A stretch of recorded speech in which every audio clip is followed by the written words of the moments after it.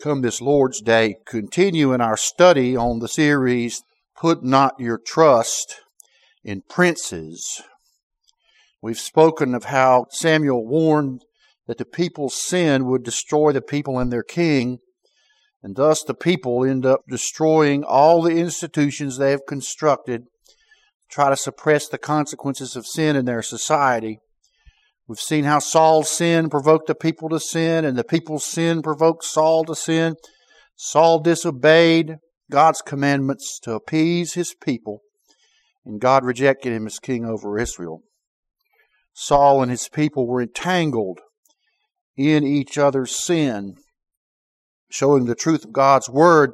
Thou shalt not follow a multitude to do evil, and evil associations corrupt good conduct. But the book of Hebrews describes Jesus, our King, as holy, harmless, undefiled, separate from sinners. He was never polluted by the sin of his people, whom he had saved. The sins of the Lord's people could not pollute Jesus or tempt him to disobedience or cause him to stumble or morally soil himself in any way.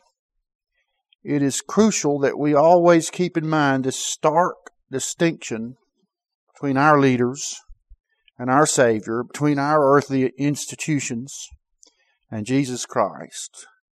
We ultimately destroy by our sin our own institutions and leaders, but we can never destroy by our sin our blessed Redeemer.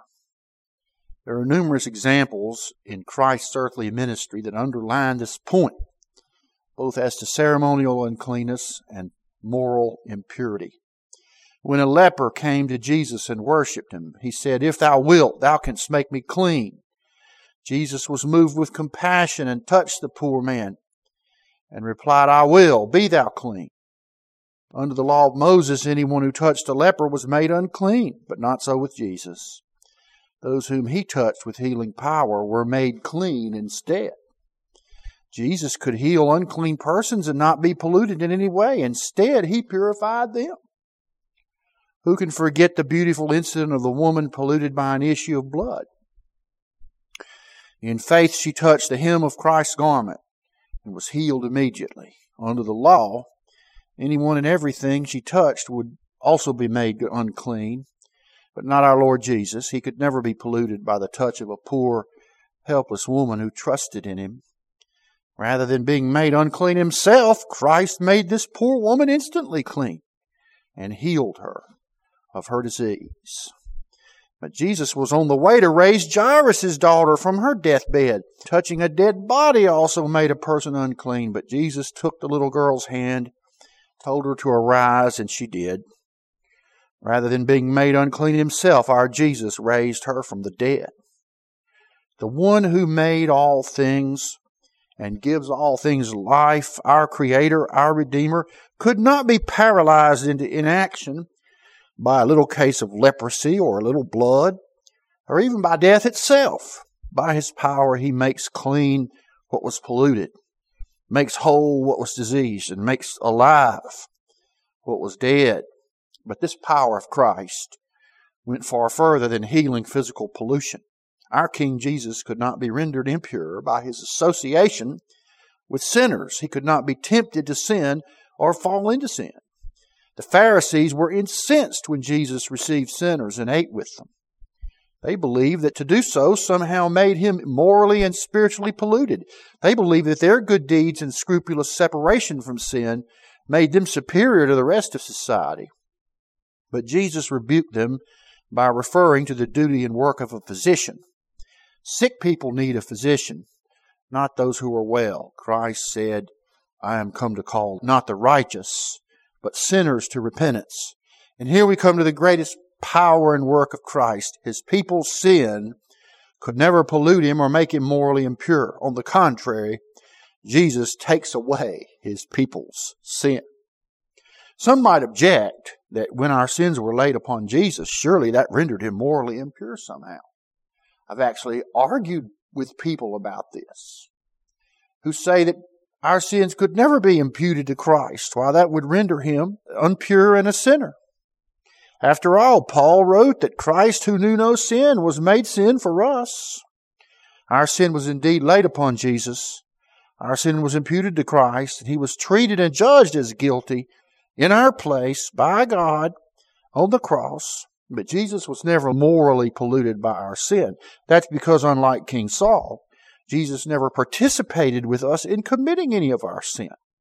While Christ bore our sin in His own body on the cross, Jesus never did sin in Himself. He was guilty of our sin by imputation, but He never was a sinner.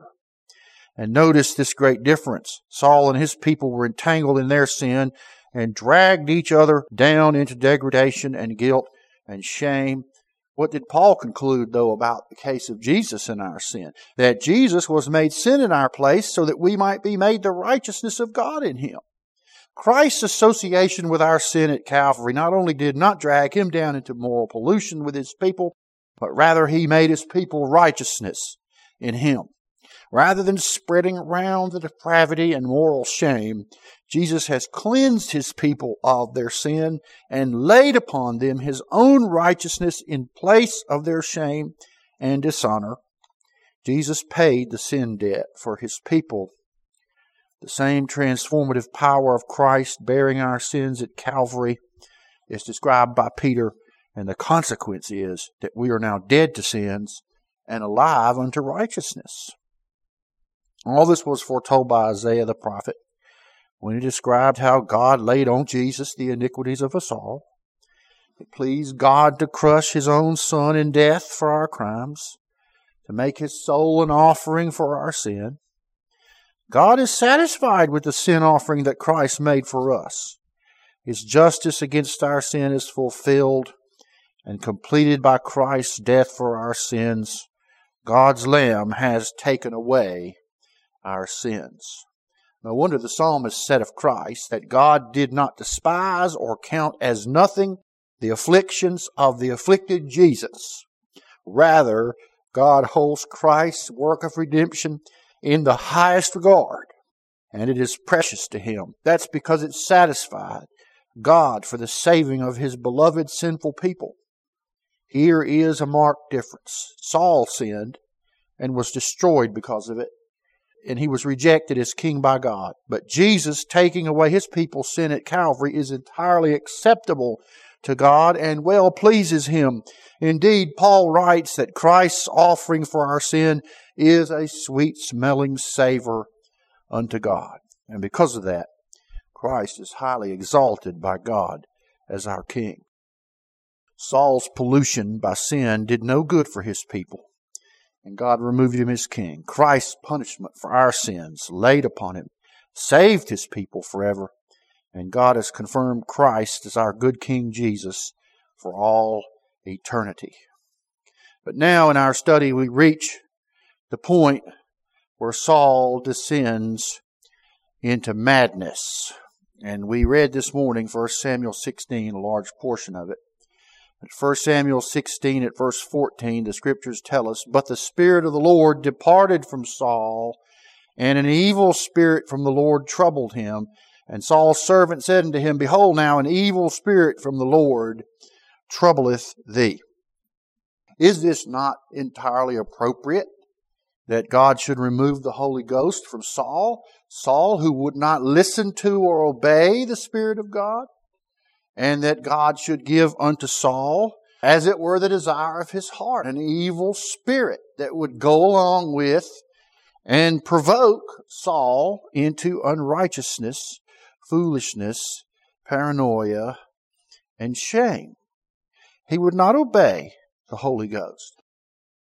Now, some people might be concerned that it says that the evil spirit was sent from the Lord, but there are other places in Scripture where the same idea is described. God takes credit for this wicked spirit that came into Saul and disturbed him, and it is part of God's judgment against Saul for his disobedience.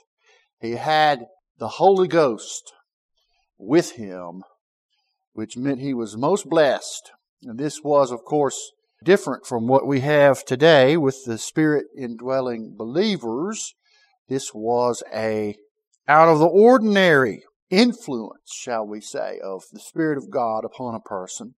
And it was given for a purpose of divine service, to give strength and wisdom to the person to do God's will, oftentimes for the good of God's people.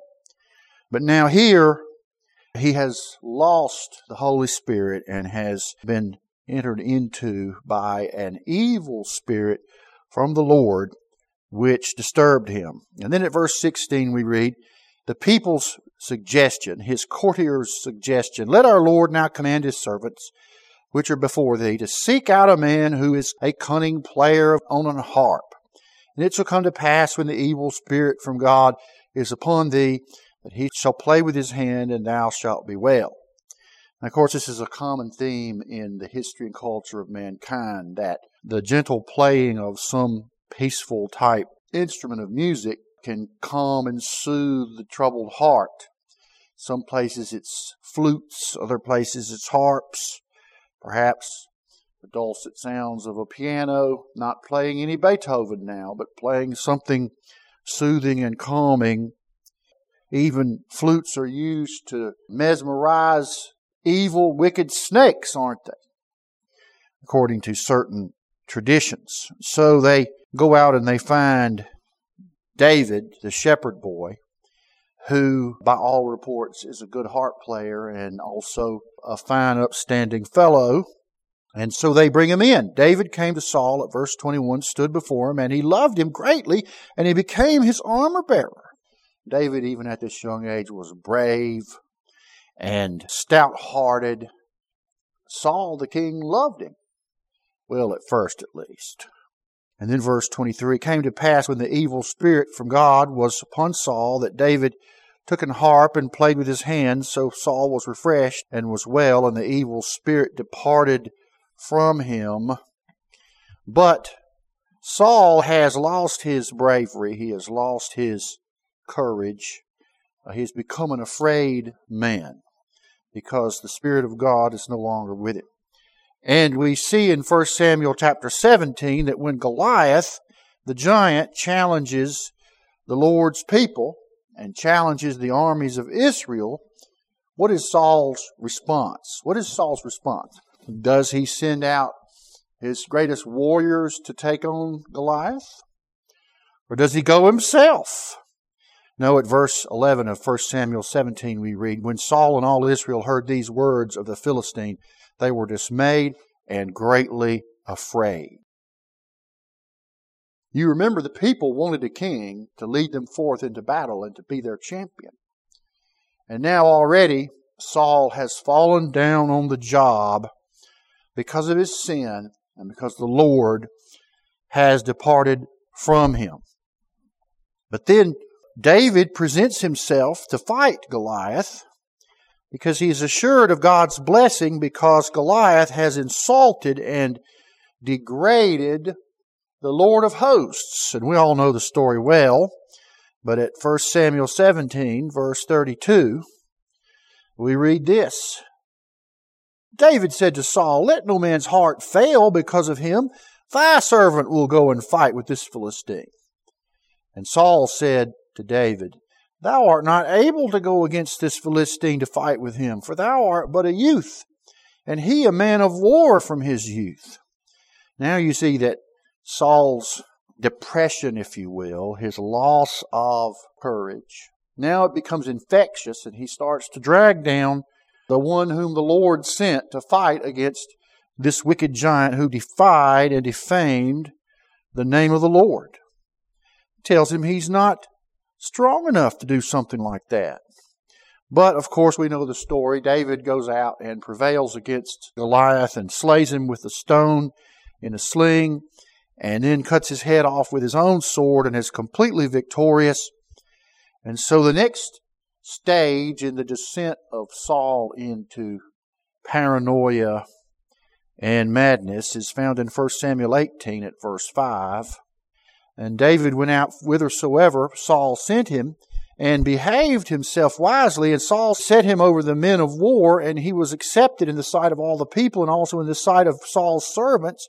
And it came to pass as they came, when David was returned from the slaughter of the Philistine, that the women came out of all the cities of Israel, singing and dancing to meet King Saul, with tabrets, with joy, and with instruments of music. And the women answered one another as they played, and said, Saul hath slain his thousands, and David his 10,000s. And Saul was very wroth, and the saying displeased him. And he said, They have ascribed unto David 10,000s, and to me they have ascribed but thousands. And what can he have more but the kingdom? And Saul eyed David from that day and forward. So here you see that Saul has become envious of David because now the people seem to like David a little bit more than they like their king. And you remember Saul was always careful to try to appease his people and to get them to support whatever he did and to follow after him. And now here is a potential rival. He apparently doesn't know that Samuel has already anointed David to be the new king over Israel when Saul is no longer king. And so he is displeased that someone else is getting more positive press than he is amongst the women. Presumably the males were a little more circumspect in what they said about David versus what they said about Saul. They probably knew that it would just make him angry, make him set his sights on them as well as being possible David supporters and joiners into a usurpation. Now that Saul begins to develop this paranoia against his potential rival, the next thing Saul does is try to murder David. It goes downhill really fast. At verse 10, came to pass on the morrow that the evil spirit from God came upon Saul, and he prophesied in the midst of the house. And David played with his hand as at other times, and there was a javelin in Saul's hand. And Saul cast the javelin, for he said, I will smite David even to the wall with it. And David avoided out of his presence twice. And Saul was afraid of David because the Lord was with him and was departed from Saul. So the solution that the government always has to possible rivals is to snuff them out. If you can't discredit them, then you can jail them. If you can't do that, then you can murder them.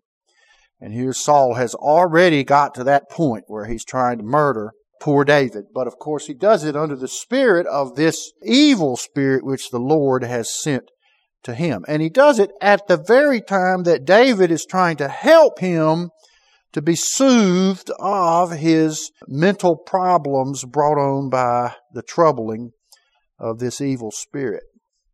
And then at verse 14, David behaved himself wisely in all his ways, and the Lord was with him. Wherefore, when Saul saw that he behaved himself very wisely, he was afraid of him. The problem that Saul had with David was not so much that he was clumsy or malicious or deceitful, but rather that he was very wise, very prudent. He didn't ever put a foot wrong, did he? And that made him even more of a danger to Saul. At least Saul thought that it did. And then Saul plots to have the Philistines kill David at verse 17. Saul said to David, Behold, my elder daughter Merab, her will I give thee to wife. Only be thou valiant for me, and fight the Lord's battles. For Saul said, Let not mine hand be upon him, but let the hand of the Philistines be upon him.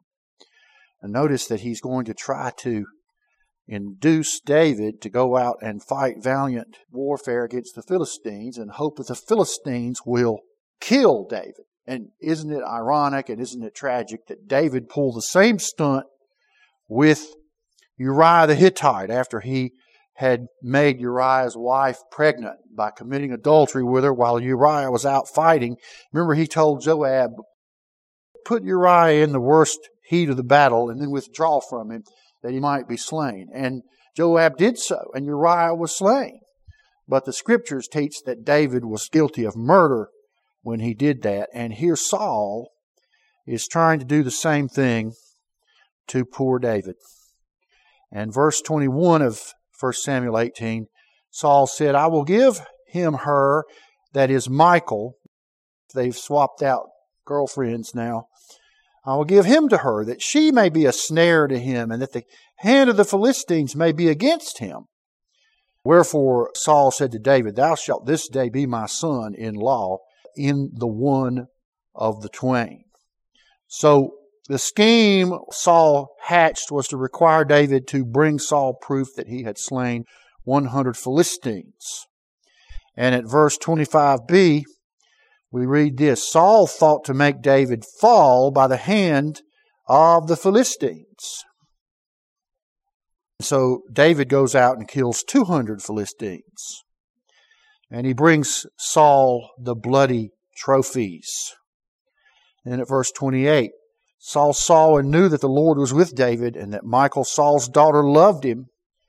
And Saul was yet the more afraid of David, and Saul became David's enemy continually. Now notice this, that Saul has now maneuvered himself into being David's father-in-law. Now David is Saul's son-in-law. And now he is become his enemy continually. He's brought his rival into the family, as it were, but that doesn't satisfy him. Now he's perpetually at war in his heart against little David. Now in 1 Samuel chapter 19, we read this. And Saul spoke to Jonathan his son and to all his servants that they should kill David. So he's commanded his associates, his inner circle, including his son, to kill David. And of course, they all refuse to do this because they think David is proper and loyal and brave and an asset to the kingdom and has done nothing wrong. But Saul is insistent.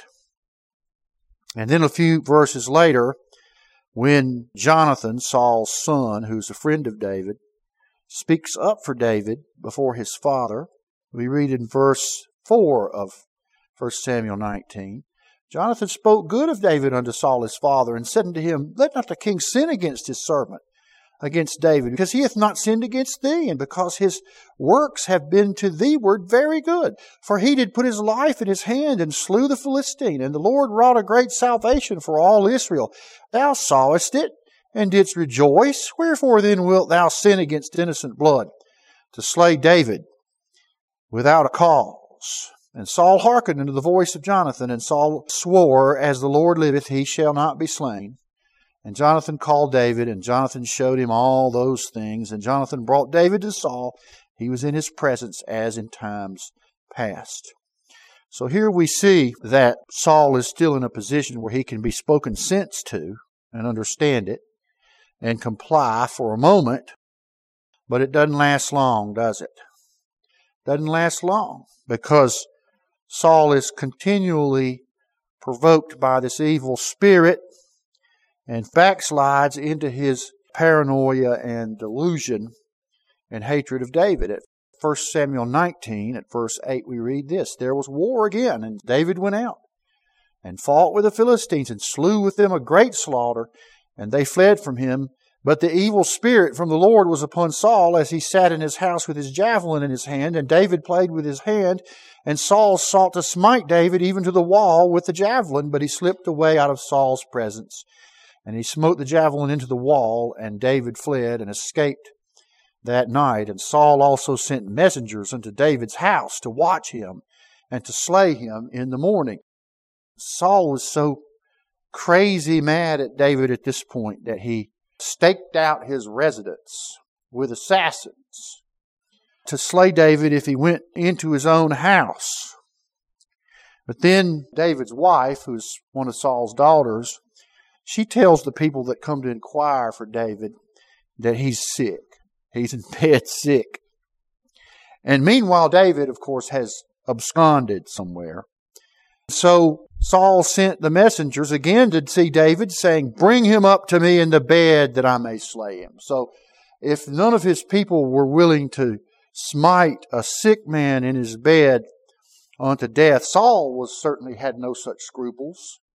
He said, Well, just bring him to me and I'll kill him. Bring him to me in his own sick bed and I'll kill him. Saul's pursuit then turns into a farce because David has escaped. His own daughter has betrayed Saul, or so Saul thinks. She should have betrayed her own husband to her crazy father, the king. Saul sends out search parties to find David. And they finally locate him, and so Saul goes in hot pursuit. And it turns out that Saul ends up at a place where Samuel is standing and talking and teaching the prophets of the land. And Saul shows up there after he's hopped, skipped, and jumped from one place to another as he goes to one place and gets word, and they've gone over here now, and they've gone over there now. And so at verse 23 we read this, "And he went thither to Naioth in Ramah, and the Spirit of God was upon him also," that is, upon Saul. "And he went on and prophesied until he came to Naioth in Ramah. And he stripped off his clothes also, and prophesied before Samuel in like manner, and lay down naked all that day and all that night. Wherefore they say, Is Saul also among the prophets?" Now you can see the insanity that has descended upon Saul, that he now has lost his modesty and the social mores that he should have followed after. And he is really, really in a bad shape. But of course, this is the Lord's judgment against him for trying to pursue David and to murder David. But then we begin to see even more paranoia exhibited by Saul in 1 Samuel chapter 20. After this little slight that takes place at one of the feasts where David goes home to visit with his family instead of coming to the king's feast, Saul's anger was kindled against Jonathan, his son. And he said unto him, "Thou son of the perverse rebellious woman, do not I know that thou hast chosen the son of Jesse to thine own confusion, and unto the confusion of thy mother's nakedness? For as long as the son of Jesse liveth upon the ground, thou shalt not be established, nor thy kingdom. Wherefore now send and fetch him unto me, for he shall surely die." And Jonathan answered Saul his father and said unto him, "Wherefore shall he be slain? What hath he done?" And Saul cast a javelin at him to smite him, whereby Jonathan knew that it was determined of his father to slay David. So Jonathan arose from the table in fierce anger, did eat no meat the second day of the month, for he was grieved for David, because his father had done him shame. Now, of course, anybody that tries to talk Saul down off of his ledge, tries to reason with Saul, tries to point out that there is no just cause to kill David because David has not done anything amiss. Now, those persons, you see, are incorporated into Saul's paranoia. And notice the issue is the security of the kingdom in Saul's house. That's the way Saul sees it. David is going to be a usurper, and my kingdom and my son's kingdom will not be secure so long as David is alive. But then, of course, when Jonathan disagrees with him, why, he strikes out against his own heir, that is Jonathan, and tries to kill him also. We see at verse 8 of 1 Samuel 22. Saul is complaining, "All of you have conspired against me, and there is none that showeth me that my son hath made a league with the son of Jesse. And there is none of you that is sorry for me, or showeth unto me that my son hath stirred up my servant against me to lie in wait as at this day." So now he's accusing Jonathan of being the orchestrator of some conspiracy in which he has induced David to murder Saul.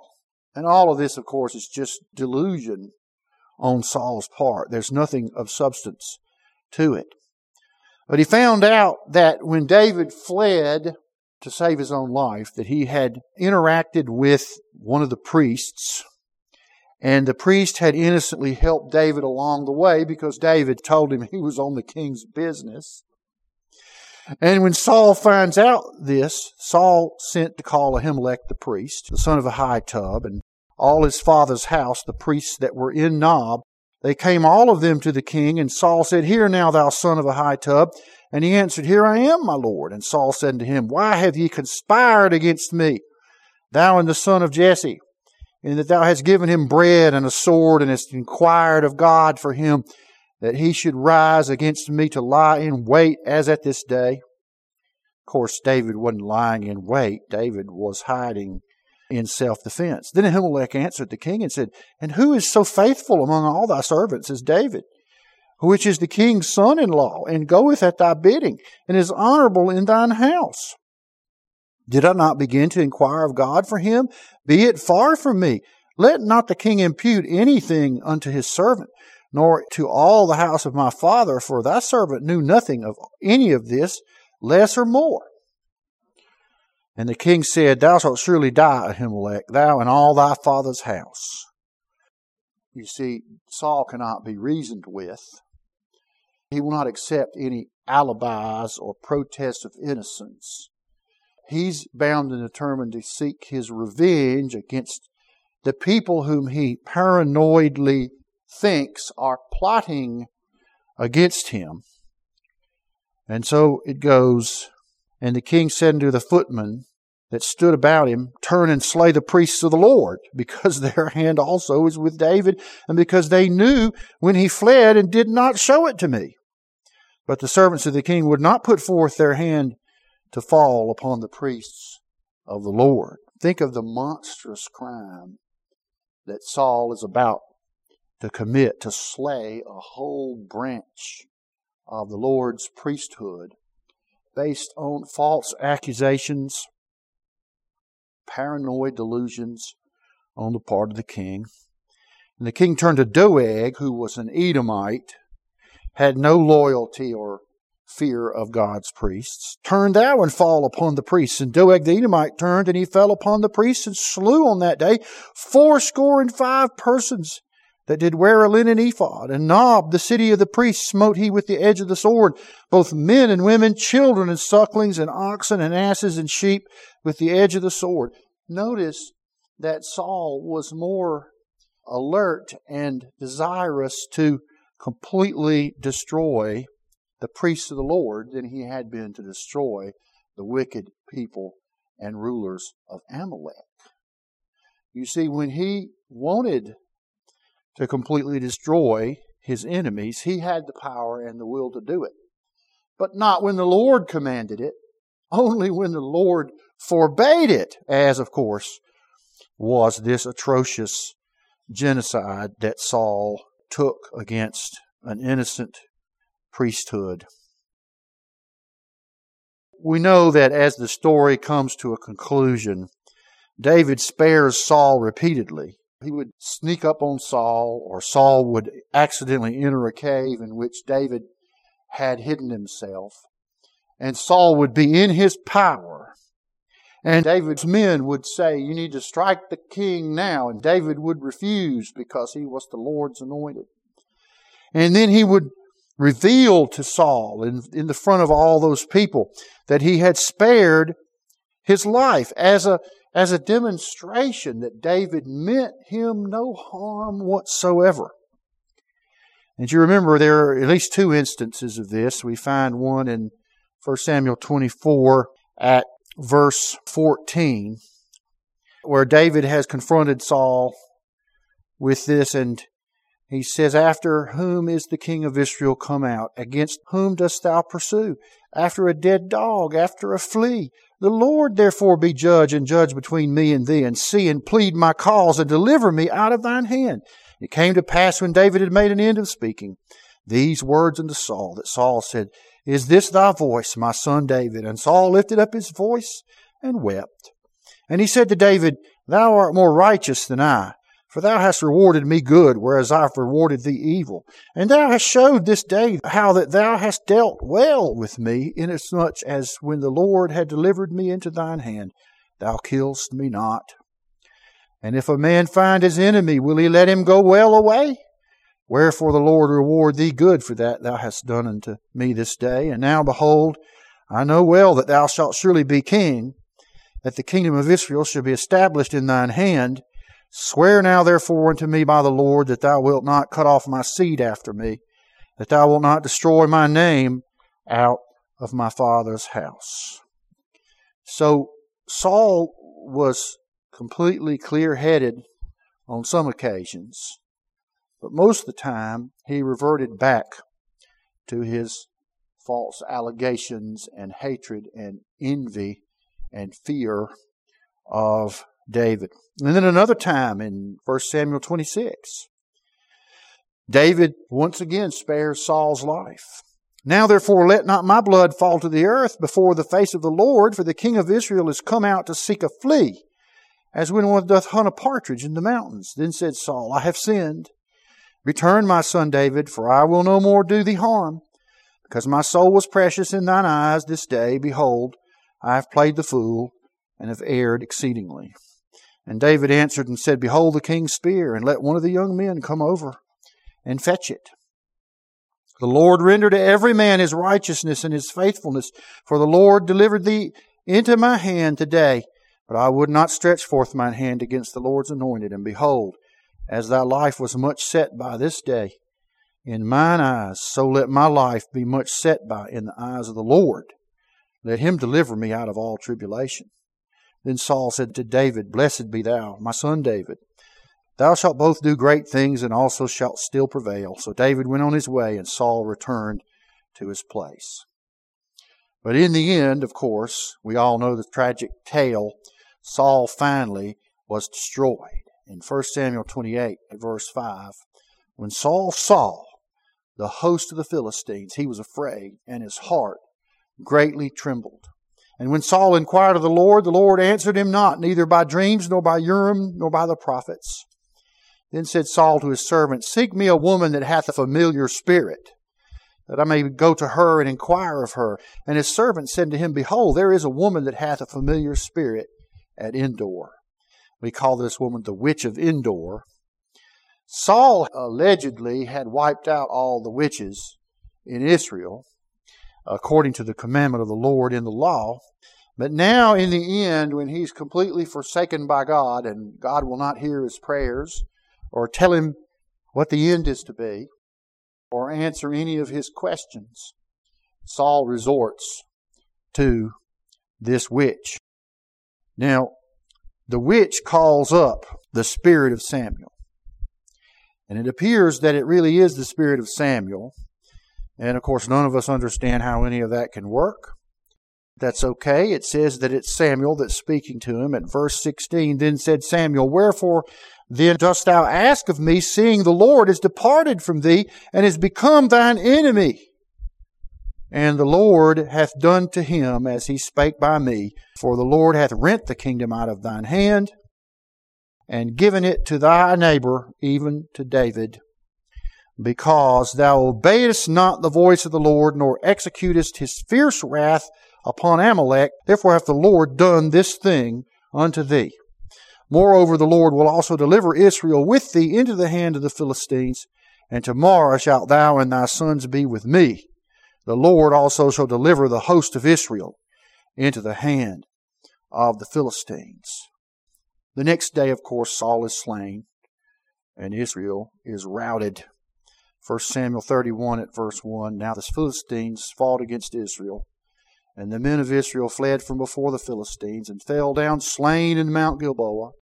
The Philistines followed hard after Saul and upon his sons, and the Philistines slew Jonathan and Abinadab and Malchishua, Saul's sons. And the battle went sore against Saul, and the archers hit him, and he was sore wounded of the archers. Then said Saul unto his armor-bearer, Draw thy sword, and thrust me through therewith, lest these uncircumcised come and thrust me through and abuse me. But his armor-bearer would not, for he was sore afraid. Therefore Saul took a sword, and fell upon it. And when his armor-bearer saw that Saul was dead, he fell likewise upon his sword, and died with him. So Saul died, and his 3 sons, and his armor-bearer, and all his men, that same day together. And thus ended the sad reign of Saul. And have you ever wondered what would have happened if Saul had set aside his paranoia and his grasp of the kingdom, He could have gone to David. He could have gone to David that night before. He could have flown to David and surrendered his kingdom and knelt and sworn his allegiance to David and sought his protection. And one has little doubt to believe that if he had done so, the Lord would have blessed David and would have protected David and protected the nation. And there could have been a great victory. But apparently that never crossed Saul's mind, because all the way to the end, you see, he was willing to lie, he was willing to murder, he was willing to consort with witches before he would surrender his grasp upon his kingdom, which he loved. And note that at the beginning of this sad tale, Saul never wanted to be king. Remember how humble he was. He had to be searched out amongst the luggage. But very soon the power went to his head. He turned from obedience to the law and to God and sought to appease the people in their sin, to win them over by religious theater. And when the evil spirit disturbed him, he started to attack the very people who supported him and tried to help him with his disability. He became envious, he became paranoid, and then he became murderous. He tried to kill David, he tried to kill his own son, and he slew a large number of the Lord's priests. And then he wondered why God wouldn't answer his prayers or hear him or support him in any way. And then he turned to witchcraft. And this reminds us that Samuel had told him that to rebel is as the sin of witchcraft. So he begins by rebelling against God's commandment, and sure enough, before it's over with, he has turned to witchcraft to try to save him. Note the root of Saul's sin, his grasping at the kingdom to stay in power, to preserve his legacy, to establish his dynasty. He became morally and spiritually broken. Now that does not mean that he did not do some good things. He did. He did some good things. He fought valiantly for Israel. He almost wiped out all the witches and so forth. But sometimes you see he seemed to grasp his sins and to repent, at least for a while. But he always descended back further and further down into his paranoia and criminality. And one has to ask, can we not see similar behaviors in our institutions and our leaders? They are so set on holding on to power. They're so set in being in charge. They're so set in defeating their foes, real foes and imaginary foes, that they become irrational and foolish and engage in hysterical finger pointing, a flamboyance that is totally out of place, paranoia, law breaking, all to hold on to power and to not let go. Need we say any more about who all this reminds us of? It's not just Trump, it's Nixon. You remember how he let his victory against the Democrats go to his head, that he just had to beat them in the election in 1972, and he began to engage in a pattern of lawlessness and cover-ups and crimes, and it all blew up in his face, didn't it? Of course, we see the same kind of conduct in Obama and Biden to a lesser degree. They all attack their opponents and do so further than the evidence or the actual conduct would ethically or morally allow. And they do it with law-breaking and abuses of power so they can keep on top in their reign. In their reign.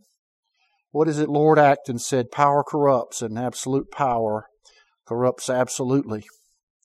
The evil spirit that Saul received from the Lord merely exacerbates a man's sin nature and proclivity to disobey the commandments of God, and we lose control of ourselves, and find ourselves behaving in self-destructive ways. More to say on this the next Lord's Day. But the Lord Jesus dealt with the most extreme cases of demonic possession. We read this morning, Mark chapter 9, at verse 17. One of the multitude answered him, Master, I have brought unto thee my son, which hath a dumb spirit. Wherever he taketh him, he teareth him, and he foameth and gnasheth with his teeth, and pineth away. And I spoke to thy disciples, they should cast him out, and they could not. He answered, that is, Jesus answered him, and saith, O faithless generation, how long shall I be with you? How long shall I suffer you? Bring him unto me. And they brought him unto him, and when he saw him, straightway the spirit tare him, and he fell on the ground and wallowed foaming. And Jesus asked his father, How long is it ago since this came unto him? And his father said, Of a child, and oftentimes it hath cast him into the fire and into the waters to destroy him. But if thou canst do anything, have compassion on us and help us. You see that this man's faith was not nearly as strong as the leper that we spoke about last Lord's Day. Remember, the leper didn't say, if you can, you will make me clean. He said, if you will, you can make me clean. He had no question at all about Christ's power to cleanse him from leprosy. He only did not know the will of Christ in the matter. And Christ's response was, I will, be thou clean. And he was healed completely. But this man, you see, he's not sure whether Jesus can help him or not. Because this case is really bad. This case is really bad, what has happened to his son. I think those are some of the saddest words in Scripture. If thou can help us. Perhaps they are the saddest. But the Lord Jesus' response is what? Verse 23. Jesus said unto him, If thou canst believe, all things are possible to them that believe. You see, the man asks, if you can. Jesus says, if you can believe, all things are possible. Note the proper attitude. Not the strength of our faith, but the power of Christ to save. That's the question, isn't it? Straightway the father of the child cried out and said with tears, Lord, I believe, help thou mine unbelief. You see, he grabbed a hold of the very thread of promise which Christ made, which was that he could deliver his son if the Father believed. And so he laid hold upon that thin thread with his weak faith. I believe, help thou mine unbelief. It is the power of Christ to save that's the key, not the power of our faith. To lay hold upon His promise is what we are told we must do. And the result here, of course, Jesus saw that the people came running together. He rebuked the foul spirit, saying unto him, Thou dumb and deaf spirit, I charge thee, come out of him and enter no more into him. And the spirit cried and rent him sore and came out of him, and he was as one dead, insomuch that many said, He's dead. But Jesus took him by the hand and lifted him up, and he arose. And the truth of the matter is that only Jesus can save us from our foolish disobedience, from our fears, from our manias and paranoias, even from our demons. Only Jesus can save us. Not music artfully played, not psychiatric medications or psychiatrists. Only the power of Christ can relieve us of this mental disturbance that all mankind has, whether it be demons or just our own filthy, rotten sin natures and rebellion against God, whatever it is.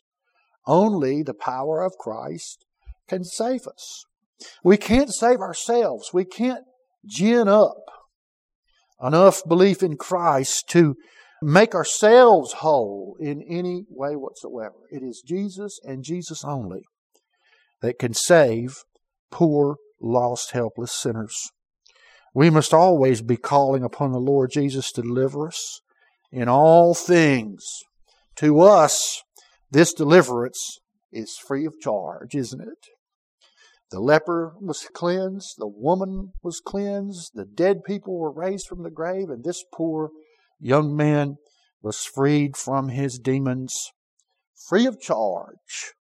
No charge at all on our part. But to the Savior, it cost him everything, doesn't it? Cost him his life. He had to lay down his life to save his people. And if he had not been intending to lay down his life to save his people, I don't believe he would have saved this young man from his demons. He laid down his life. What does he say? For his poor lost sheep. That's who he lays down his life. His poor helpless sheep, that he might not lose a single one of us. You know, we call out. We must call out. Lord, I believe. Help thou mine unbelief. And when we shift our strength and our resources and our self-assuredness and self-righteousness, when we lay all that aside and shift all of our hope and reliance upon the dear, blessed Savior, praise God, He has all the power to save us from our sin, from our foolishness, from our weakness, from our paranoia, even from the demons themselves. Next Lord's Day, I hope to speak more on the subject of Christ and His mighty power to save from possession of this sort. But around this table, we think of the price Jesus paid to make it possible to save us from our sin. You know, it doesn't do any good to save people from demons per se if you do not cleanse them of their unrighteousness and save them. It only brings a temporary relief, doesn't it? But Jesus isn't satisfied with that. He will save His people to the uttermost. He will save His people unto everlasting life. But He did so by dying Himself in our place on the cross. And we celebrate it each Lord's Day with this bread and with this wine, by which we picture and remember the actual body and blood of Jesus upon which all of our hope rests. He is our bread of life. He is our wine of life. He is the one who, by His physical death in our place, has given us salvation, glory, and joy forevermore. Well, let's give thanks for the bread that pictures the body of Christ broken for us. O God our Father, we rejoice in Your dear Son and in the sacrifice that He made to save His poor people. And we remark how He can save us from our own foolishness and our own lies that we tell ourselves and our own crimes and our own disobedience and even our own fears and demons. He can save. He will save His people from all of those things. But He laid down His life, and His body was torn and mutilated for our crimes laid upon Him. We thank You for this bread that He left us to remind us of it all, to provoke in our hearts faith and courage and trust in the work of Christ to redeem us. We pray these things in Jesus' name. Amen. Scriptures tell us that on the night our Lord was betrayed, He took the bread and He blessed it and He broke it. And He said, "Take and eat. This is my body, which is broken for you. Do this in remembrance of me." The Scriptures tell us after they had supped that He took the cup and He blessed it. And He said, "Drink ye all of it. This cup is the new covenant in my blood for the remission of sin. Do it as often as ye do it in remembrance of me." I'd like to ask Brother Whitney if he'd give thanks for the cup. And the Scriptures tell us that as often as we eat this bread and drink this cup, we do preach the Lord's death until He comes. Let's stand and sing number 124 in the Black Book. The Holy One who knew no sin, God made Him sin for us. The Savior died our souls to win upon the shameful cross. His precious blood alone availed to wash our sins away. Through weakness, He o'er hell prevailed. Through death, He won the day. Number 124.